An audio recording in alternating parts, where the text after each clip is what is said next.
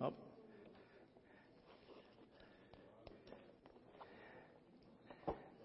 I do want to mention, too, because I was talking to Greg just now, and we did have a great time at our seminar at the hotel in Stowe. It was really a great time.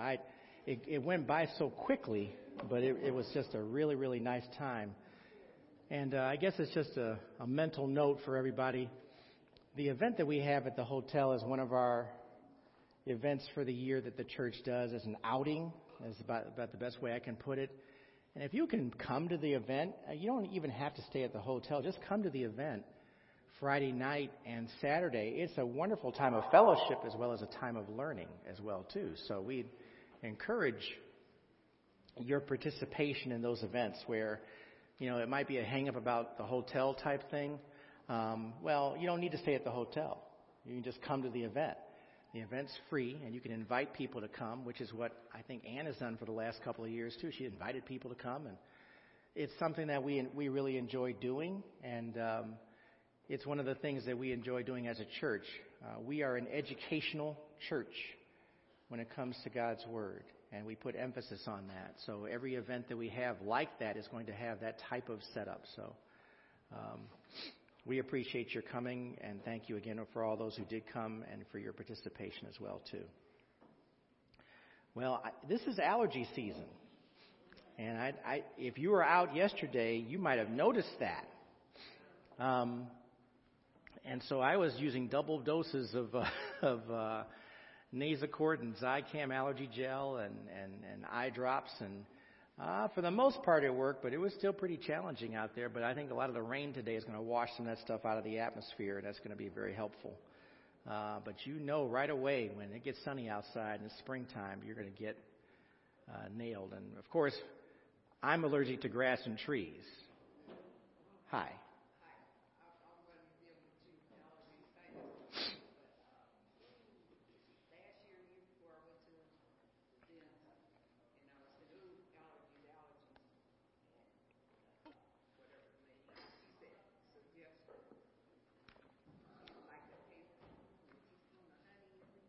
Okay. Yeah. Okay. Yes. That's a very good idea. Oh. Yeah.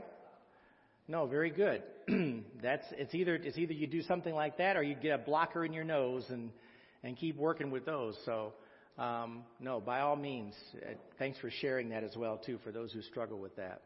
I don't struggle with it as much as I used to, but boy, when I used to, it was terrible. But it's gotten a little bit better now. Our technology has improved with our medicines and stuff like that. Okay, we're going to pick back up with Lesson 11. Thank you for indulging me for that little stretch, and we're going to move on. And I believe we're on page 2 of our lesson. We're going to go ahead and pray, and we're going to keep on praying because that's what we should be doing as a church. Amen? Amen. Prayer is important, and we pray that you are feeling good today. And we do want to remember those like Cindy, and as far as her mom is concerned, and Brother Calhoun. So let's go ahead and look to the Lord in prayer, shall we? Father, thank you for this time that you've given us to be together before you and sit quietly and hear the Spirit speak. We thank you for your presence today. We thank you for how you look after us. And we do want to remember Cindy and the family right now at this time. We pray that you will give them peace and comfort during these next few days and beyond that. We thank you, Lord, for how you look after us and care for us. We thank you that we can bring any matter to you, and you would never reject us or turn away from us on it. We thank you for how you love us. We thank you for how you show grace and mercy to us. We pray, Lord, that the words spoken are not my words, but the words of the Spirit in all discussion today. And we give you praise and thanks in Jesus' name. Amen. All right. On page 2. I'm going to go back to the top of the page just to get back into a flow with the lesson. This is the lesson 11. The lesson 11 is about hide and seek. And one of the things that we need to look at here are how when Adam and Eve realized they were naked, it's because they had the full scope of sin and that stain of sin made aware to them. And before that, they were rightfully naive about it because they were not exposed to it. But because they made the decision, a fateful decision, to transgress against God, then they indeed realized they were naked and needed to cover themselves. And that's because of the aspect of being ashamed. We described the difference between condemnation and conviction. And who wants to, just to get back into the flow here, who wants to share the difference between condemnation and conviction? Condemnation says there's no hope. Conviction, there is an opportunity. You do have hope. There is a chance. Was that what you were going to say?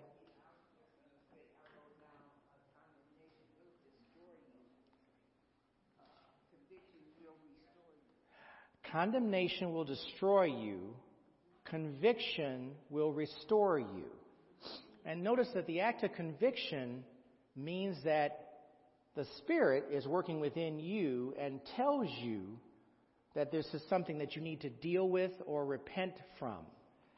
And because of God's character, the moment you do that and recognize it and you give it to Him, He indeed does forgive you, which is beyond any reasoning or understanding that we would have.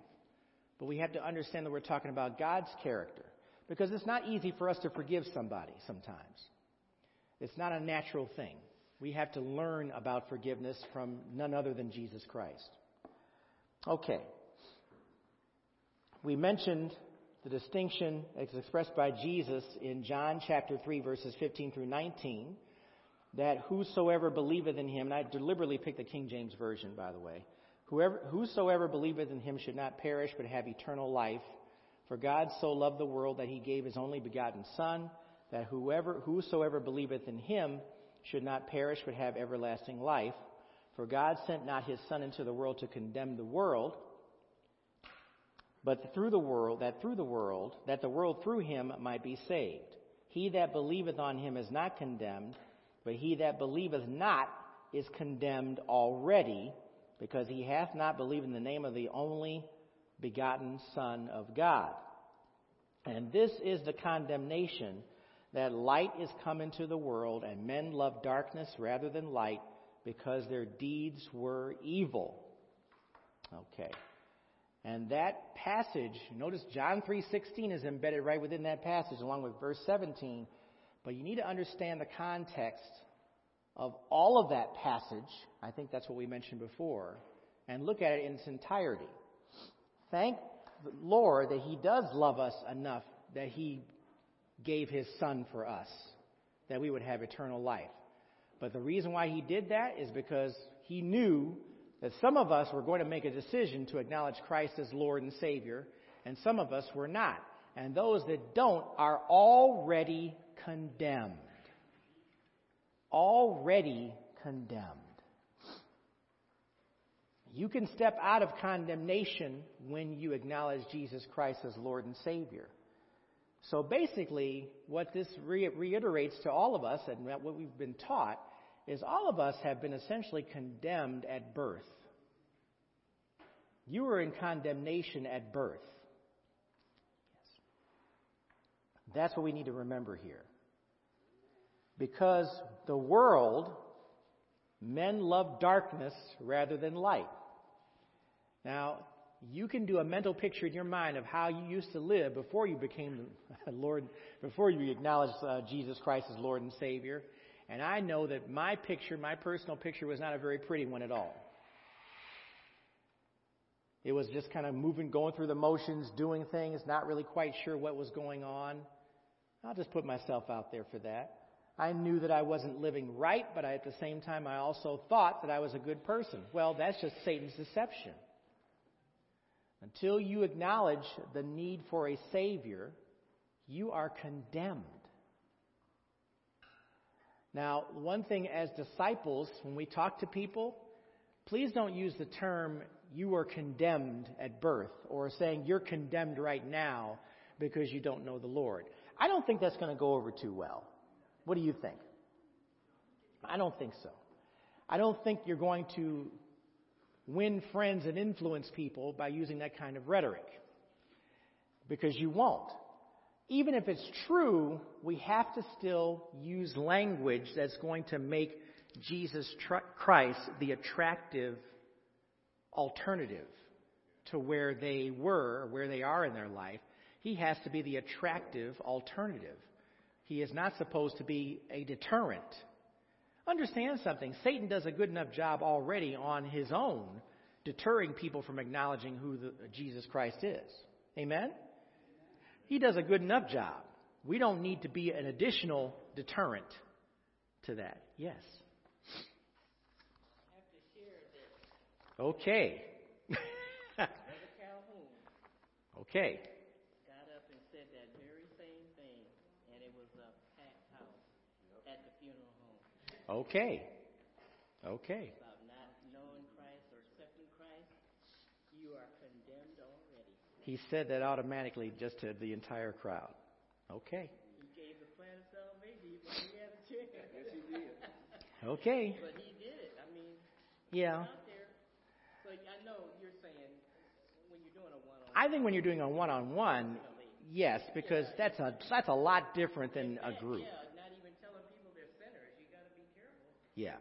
telling them that. Yeah. When you first meet people. Too much too fast. Yeah. Had to rope them in. Thank you. Yes, thank you. Just like fishing, right? I know. Okay. Yes. I think I'd have to be really convicted, like God would have to really drop a billboard for me to say, tell this person they're condemned. Right. Just like be sensitive to him and pray before you interact with anybody. Like True. Brother Calhoun in that situation and being the person he was, the spouse, people aren't going to be quick to jump back at him because they realize he's going through, but they heard. So God may have used that situation to allow maybe that harsher message to go out at that point to cover those people, but I wouldn't do that without God really prompting. And you know if you listen to him before I you believe speak. he's been a witness to all those children, those grandchildren, and that was his opportunity. He knew his audience. Put before him. Yeah. See, that's the other thing too. Go ahead. I'm sorry. No, I just want to say he went straight forward. Yeah. To the point. He knew his audience. You know your audience. If you look at a lot of the founders, if you look at Jerry Falwell, Yes. when he started, that's how he started. Okay. He was very direct. When you look at some other big time ministry people, they were very direct. Yep. Just a Billy Graham or a Moody, Yep. they were very direct with the gospel. But I think, like Lynn said, you have to be. I don't think God gets everybody to do it that way. That's right. That's the point. Not everyone can pull that off. And the other thing we have to understand is that if God has got his hands on a Jerry Falwell or a Moody or Billy Graham to speak the truth, because I've heard Billy Graham's old speeches. Billy Graham was fire and brimstone. If you listen to his old stuff, go on YouTube and Google Billy Graham's old sermons that he did. I'm telling you right now, I only had an image of him when he had already been older and had grown, and he had slowed down a lot more, and his speeches were much more quiet and subdued.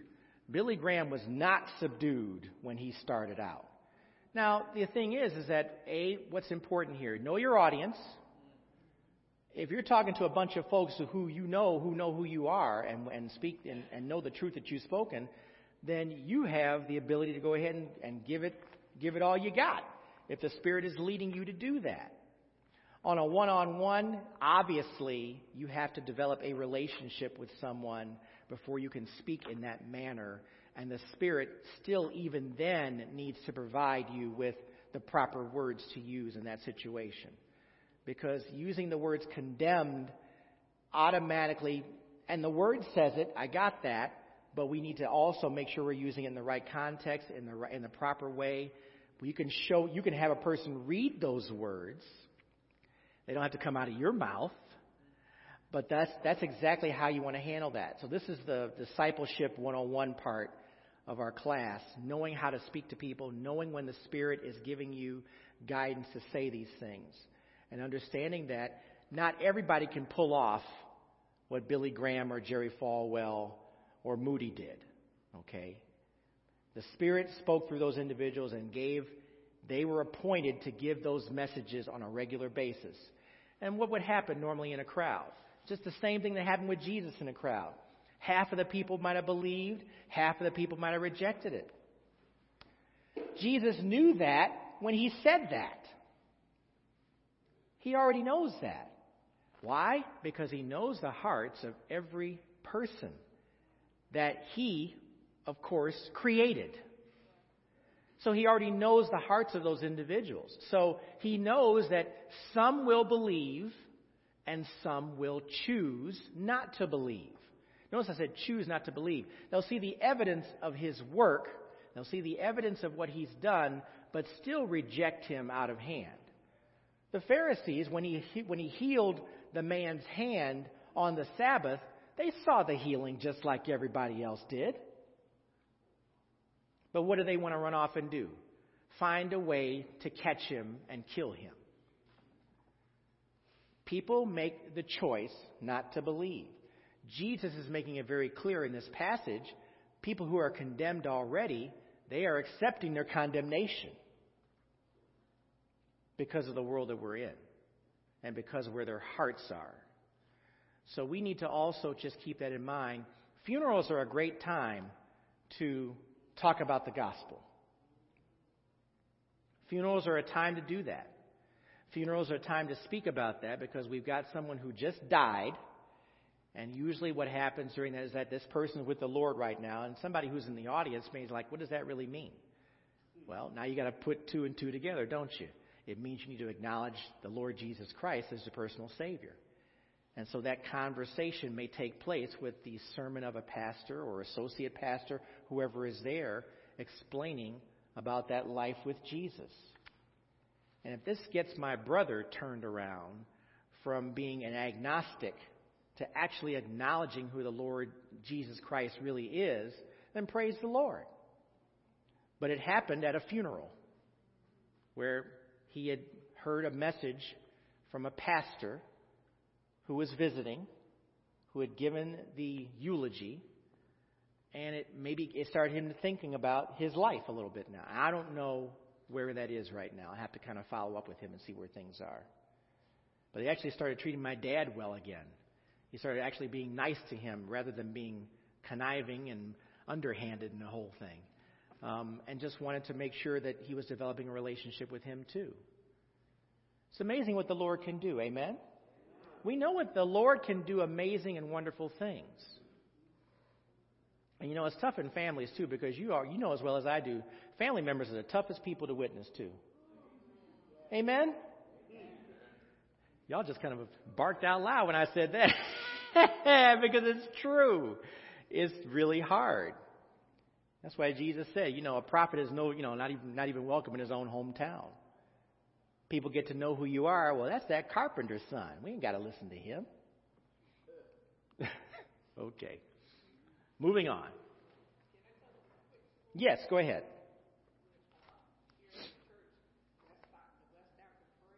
Yes. One time I asked we would pray with Akron Alliance. Next time we were handing out those tracts. Yes. Walking along, handing them out.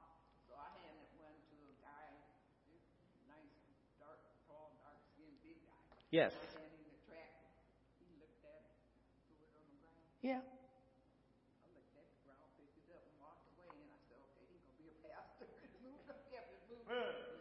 Okay. All right.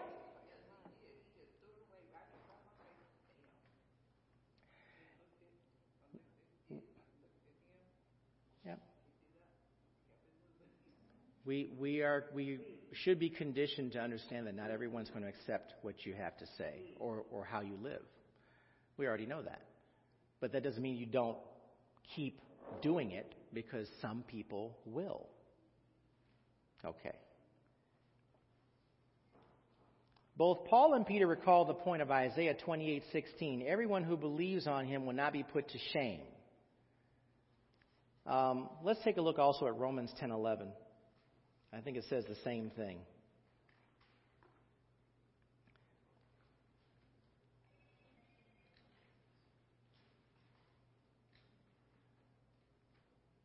Romans 10:11. Right. It's referring back to that point in Isaiah. Romans 10:11 says, "For the Scripture says, everyone who believes in him will not be put to shame."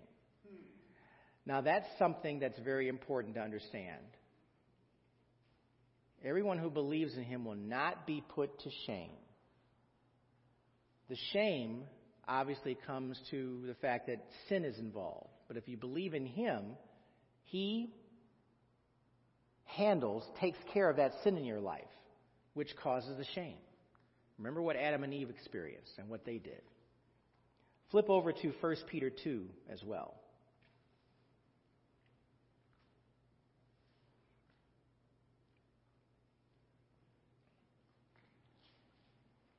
Look how many times this word shame is coming up.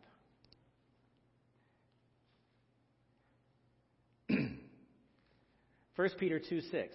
For it stands in Scripture, "Behold, I am laying in Zion a stone, a cornerstone, chosen and precious, and whoever believes in him will not be put to shame." All right. How do you feel when you know you've sinned? Terrible. What did you say? Horrible? Horrible. Terrible. And why do you feel horrible? You knew better, but who's your teacher? The Holy Spirit. Understand something. Before you had the Spirit dwell within you, who was your conscience? Yourself. So you have justification. It was you. I know your point. But because you basically can convince yourself to do what's wrong and say it's right. Your own conscience will do that. But the Spirit is the one who convicts you to recognize that what you did was wrong. And with that comes what? Shame. If you feel horrible, you're ashamed of yourself. That's where we get that. That's where that comes from. That's what Adam and Eve experienced the moment they transgressed against God. Everything was wonderful before that. And then all of a sudden they feel like, I'm naked. I got to get something to cover me up. If the Holy Spirit tells you you're naked, it's not so he can shame you. It's so he can cover you. You get that? It's not to shame you. It's so he can cover you. We need his covering all the time. We need his covering because of the world we live in. Amen? We need his covering because of the world we live in. He just got through saying it in John chapter 3 about the world loves darkness. We're in the world. We're surrounded by people who would rather live in darkness and don't want exposure to the light. The old proverbial roaches in the dark running around on the floor somewhere. You turn the light on, they scatter and they hide. That's what they do. It's amazing how you see examples in life of the very thing that we're talking about being demonstrated even by little critters. As soon as that light comes on, they know to get in a place where they can't be seen. Well, that's us too. We need cover. We need his covering. Go to 2 Timothy 1:12.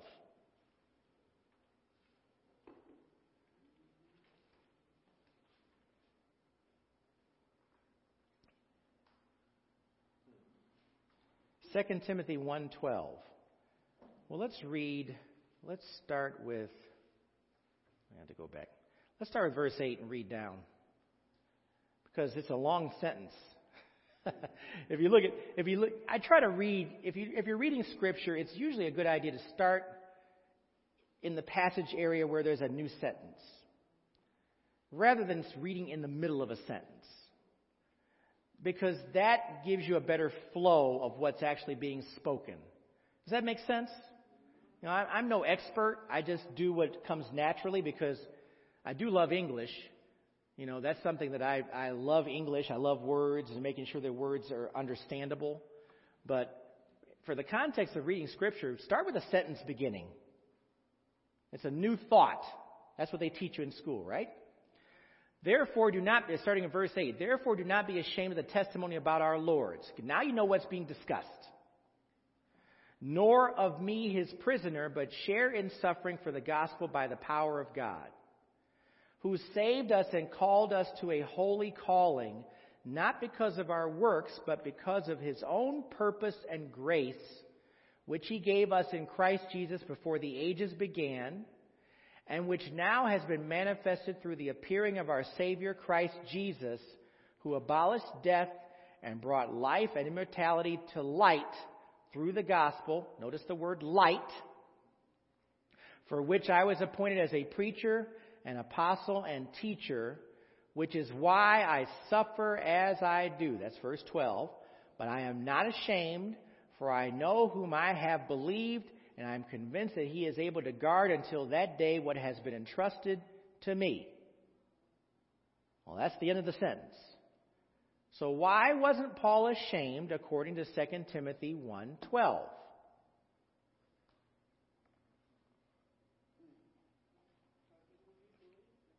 Say it again, real. Because of who he believes in. Doesn't that matter? Of course it does.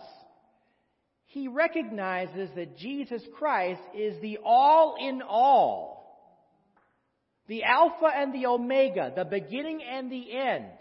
He recognizes, if you go back in that passage and look at how he did not save us according to our works.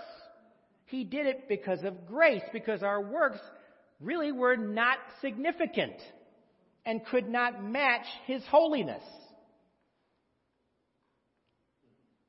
He's not ashamed because Jesus Christ is the beginning and the end, the all in all, the wheel within a wheel, whatever you want to say to describe who he is.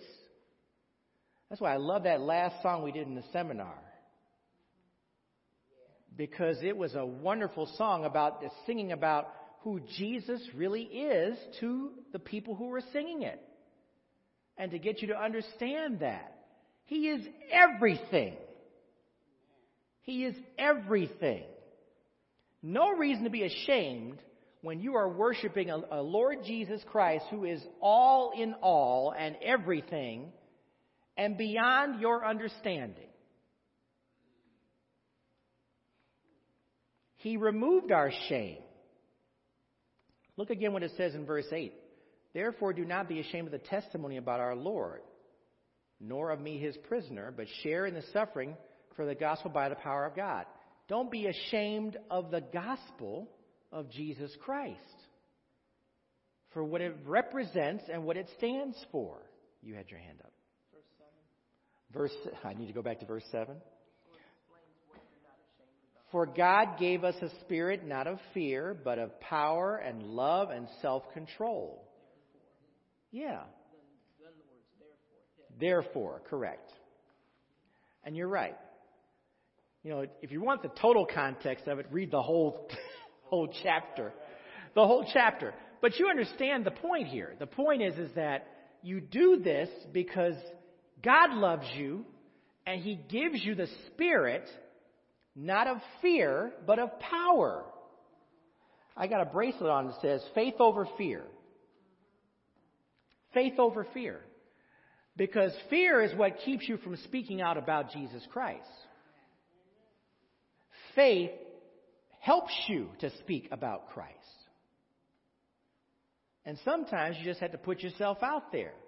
Now, the Spirit has to be the one working with you to do that, but he's the one who's going to enable you with the power and the strength to do it. You had your hand up. Yeah, I was going to go back to Genesis? Okay.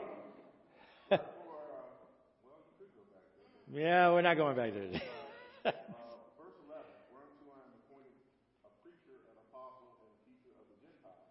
Yes.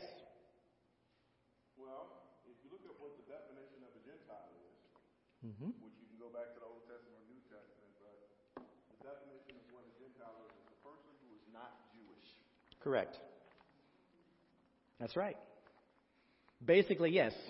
Gentile is everybody else outside of the Jewish origin, faith. Okay. That's everybody else. Yeah. So God for everybody. Yeah.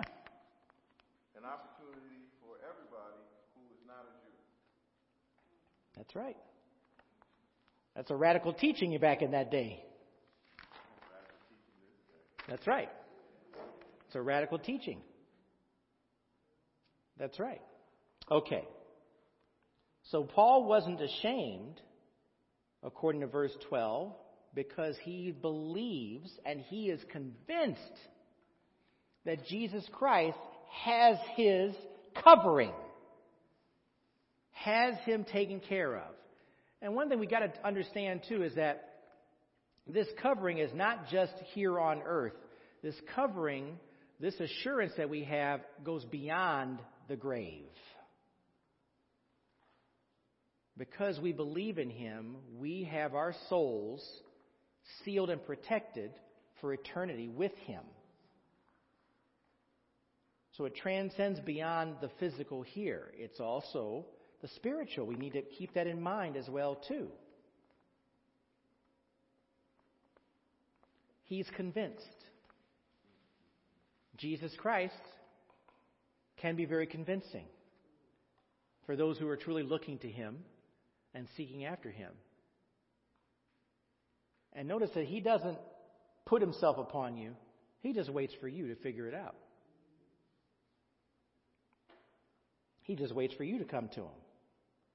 Paul put full trust in Christ and was convinced God could guard what had been entrusted to him. A direct link connects a lack of shame and abundance of trust in God. Really think about this. Ask God's Spirit to teach you this truth in your deep place.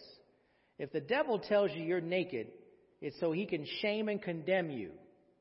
Let God cover you with his forgiveness and restore you to his companionship. Very powerful words spoken by Ms. Rothschild. She's absolutely correct. You know that you're in a constant fight between good and evil. And Satan wants to destroy you. Destroy your mind, destroy your way of thinking, destroy your relationship with the Lord Jesus Christ. He wants to do that to you. That is a common effort and goal that he puts forth. He wants to destroy you.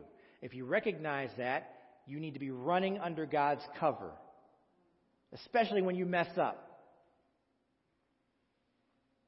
Especially when you mess up. Asking for forgiveness, asking for his peace, asking for his covering.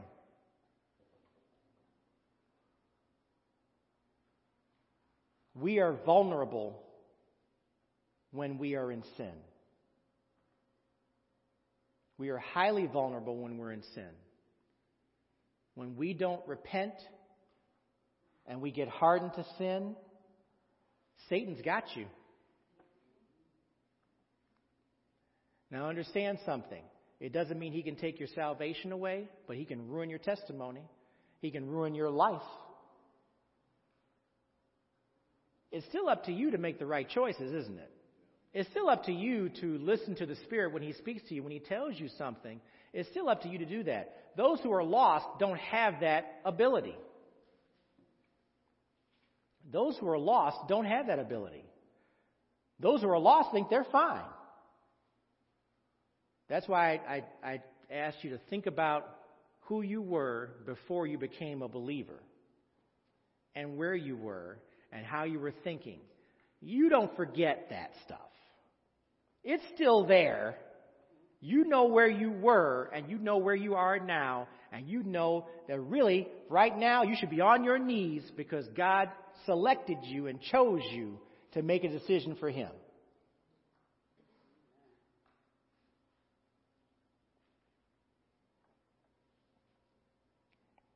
And I wrote a note here. I cannot express enough how taking this approach, as noted above, is such a wonderful, freeing experience. It's a freeing experience. When you're ashamed and all you're doing is running from Satan, and he says Satan's supposed to flee when you run to the Lord Jesus Christ. You come under his peace, his forgiveness, his comfort, and he teaches you. It's a freeing experience.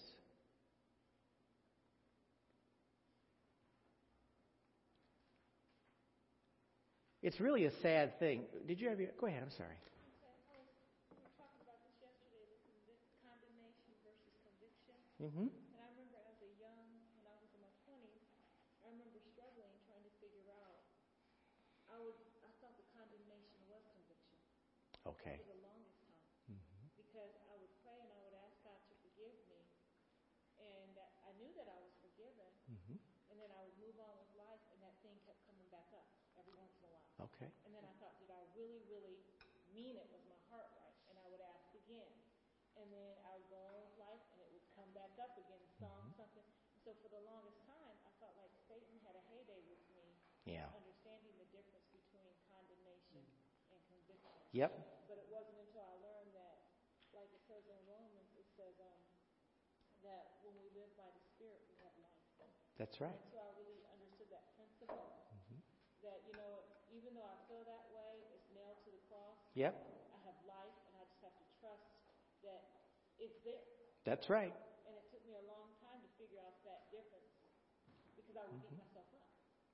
There are folks twice your age that are still learning this. And still haven't learned it. Right. And still are being taught. You have to understand the Holy Spirit's the one who's teaching us. We live in the domain of darkness. So we are surrounded by things that will keep us focused on darkness rather than light. We have to seek the light. We have to allow the Spirit to teach us. We have to say, this is good for me. I'm in a good place. We have to have that. What does the Psalm say? The righteous run into the Lord's strong tower, and they're safe. Now, what does that say? The most important thing for some of us is to get home, right? To be in a safe place, because we deem home as being a safe location. Well, that's the same principle. A safe place. A safe place in Jesus Christ. He teaches us, and He keeps teaching us. We don't stop learning this stuff. We don't stop learning this. Pastor Gus, he's still learning. Amen? Amen. Now, he's a pastor who already has a tremendous amount of knowledge. Great historian, by the way, and a cowboy. But he is still learning. God is still teaching him. We have to emphasize this to all of us, too. We still all have room to learn. We have room for growth. And I'll say it again. I've said it before. The only time you stop learning is when you die. Then you come into full knowledge. And prayerfully, it's that full knowledge of being with the Lord and Savior. Okay. Second point. Oh, go ahead. I'm sorry. You go back to Genesis. Now, why are you going to go back to Genesis? I know. The tree of knowledge of good and evil. Yes. Thou shalt not eat of it. Yes. For in that day you shall surely die. Yes. Here's a premise, and it's just a thought. Do what you want with it. Man had no knowledge of shame until he ate of the tree. In disobedience. He was told not to eat of that tree. That's correct. So by eating the tree, he became aware of what shame was as a result of newfound knowledge. That's correct. He was, like I said before, they were naive of that. Naive in a good way. because they didn't need to know. But without rehashing that too much, God knew, guess what God already knew? They were going to disobey. Here's the thing. Yeah. There is a responsibility that goes along with knowledge. Yeah. Man didn't become responsible until he had newfound knowledge. Okay. And that was based off of an improper choice. Okay. Now, from this point forward, you have an opportunity to choose one way or one path or another path. True. That's right. And it's all born into us. Very true. Okay. The second point, which we're just going to get into now because the first bell already rang, is suffering. Suffering. Go to Psalm 6. And we're going to get started with this, and we'll pick up probably in this with the premise of this next week.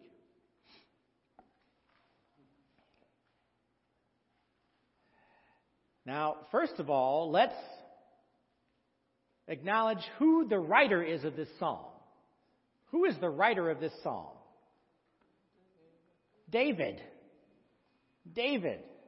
A man where God says he's after his own heart. And yet David messed up big time. Amen? And look at it says in verse 1. I'm going to read part of verse 1 too, because that's important too. It says, O Lord, rebuke me not in your anger, nor discipline me in your wrath. So that sets the stage for what we're getting into here. David knows he messed up, and David knows he's in trouble. And that's some of us too, isn't it? Yeah. I mean, he's the one thing about reading Psalms, sometimes the Psalms and the Proverbs, it tells the truth about who we are. It really does. Look what it says in verse 2. Be gracious to me, O Lord, for I am languishing. Heal me, O Lord, for my bones are troubled. The adjectives, the descriptives, basically can speak about who we are at any given point when we are not right, when something is wrong. Verse 3, my soul also is greatly troubled, but you, O Lord, how long?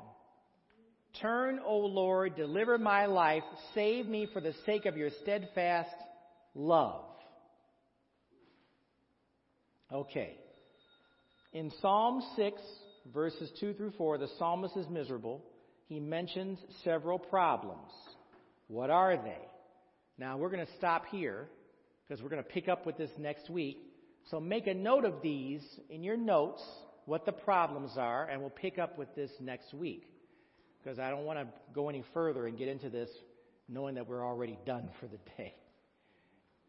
But I hope that what this study is doing, as well as the other studies we've had for the past several weeks, really get you thinking about not just how you disciple other people, but about your life itself. And building upon your relationship with the Lord Jesus Christ.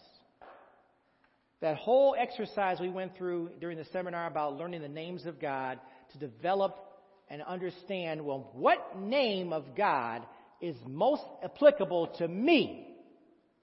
It may be some of them. It may be one of them. But God knows who you are and knows who you are and best knows how to relate to you even when you don't know. He knows who you are. Father, thank you for this time you've given us to look over your word, receive your instruction, receive your guidance. We just thank you and praise you, Lord, for your presence. We pray now for the upcoming message and the speaker, that the word is spoken, and that there is greater understanding and teaching that comes from it. And we give you praise and thanks in Jesus' name. Amen. Thank you. We'll see you next time.